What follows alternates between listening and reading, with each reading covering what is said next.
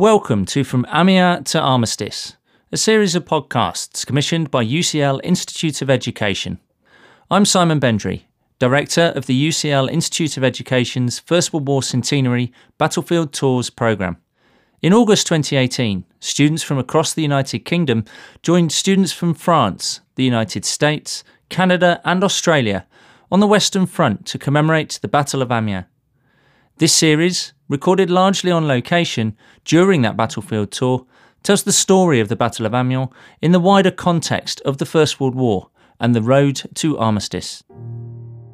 In this podcast, we hear reflections from the group representing England on the battlefield tour.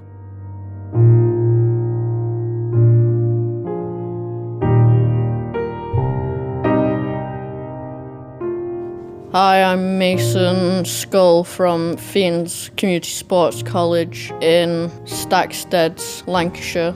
I came to this place expecting not much, a standard trip, but I found out a lot of effort was put into these trips. I learned a lot from everything around the tours that we did through the last 2 days. I especially like the John Monash Museum with its interactive areas and its short movie it showed us at the beginning.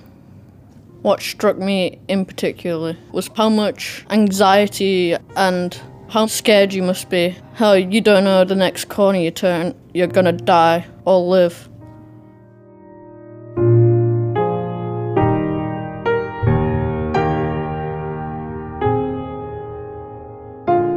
I'm Jack, I'm from England. I've been really looking forward to this trip for a while now, and I've enjoyed every minute of it, but I think the main part that I've enjoyed is going around the trenches and seeing the harsh conditions that they had to live in for so many months or years. It was quite horrible, but then fascinating to see. There was explosion sites where you could see where the shells had hit and the destruction that they did cause in the battlefields and how hard it must have been to survive all the way through that. The way the trenches were dug out was quite cool. I thought it was going to be just straight, but it was wavy lines and they were quite far apart. You got some trenches which were dug deep, but then some that were dug really small for the amount of people they could fit in there. The trenches were wavy because if it were in a straight line it would be easy to kill everybody, but if it's in wavy lines they've got a bit of cover in the trenches so they're not going to get shot as badly.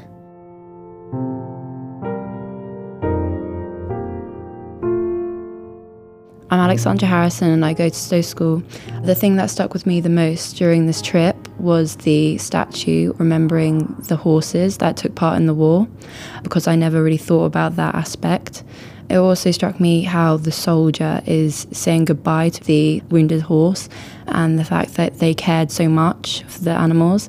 I didn't think about the effort and the training and the time that went into the horses that had to be ready for war and the loud noises. I also didn't realise how many horses died, which was around 4 million, I think, by the end of the war. I thought that the statue was beautiful, stunning and very important because no one really thinks about the animals that were involved in the war. When I was at one of the monuments for the missing people, I also saw a book on the animals involved in the war, monkeys and elephants. Elephants were helping move heavy things, which was really interesting for me.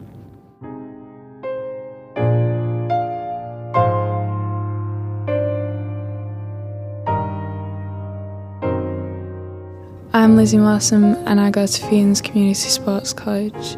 The thing I've enjoyed the most about this trip is learning about the Lancashire Fusiliers and learning about the people that are from the area I'm from and what they did to contribute towards the war. I also enjoyed looking at the different artefacts that were found in the trenches, all the different things they had to have with them and how valuable some things that would seem very little to us, how valuable they were to the soldiers.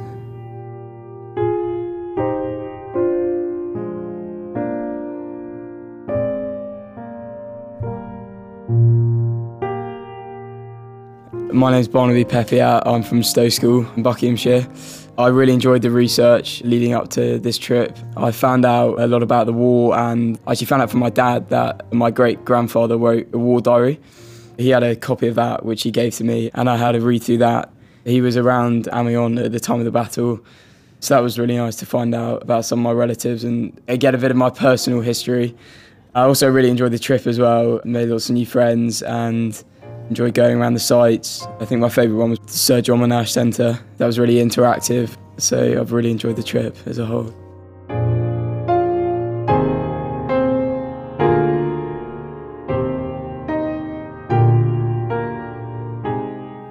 My name's Archie Mayer and I go to a school in Rosendale called Fians, and I've been fortunate enough to go on this trip.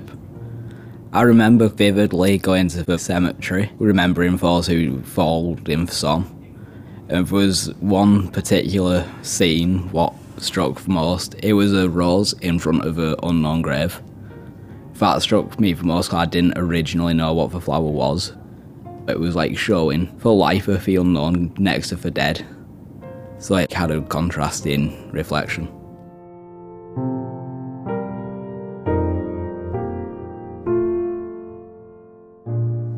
Hi, my name is Patrick Cross and I go to Fians Community Sports College.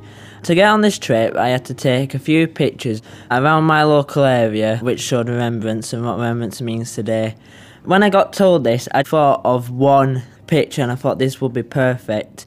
I went to the local park and I took the picture, but instead of just taking the picture and leaving, I decided to explore the area and explore the pictures. I really found out a lot of stuff, like what remembrance actually means. And when I've gone on this trip, all the memorials and all that, it's really helped me understand what remembrance means then and now today. My picture was of this statue, like a fountain, and this statue was in the middle of it. There were like a wall, very low wall, and it had poppies all around it on the wall, and at the back there was all the names of the soldiers from around that area died into World Wars. The statue itself was actually commemorating both World War I and World War II, and it really shows that a lot of local people risked their lives for our freedom.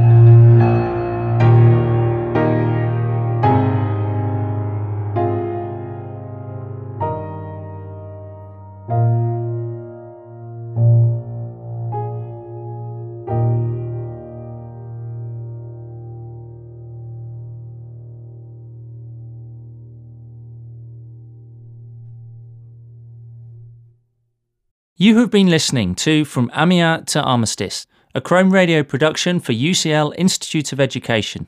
The producer was Katrina Oliphant, with sound design by Chris Sharp. In our next podcast, we hear reflections from the group representing Scotland on the battlefield tour.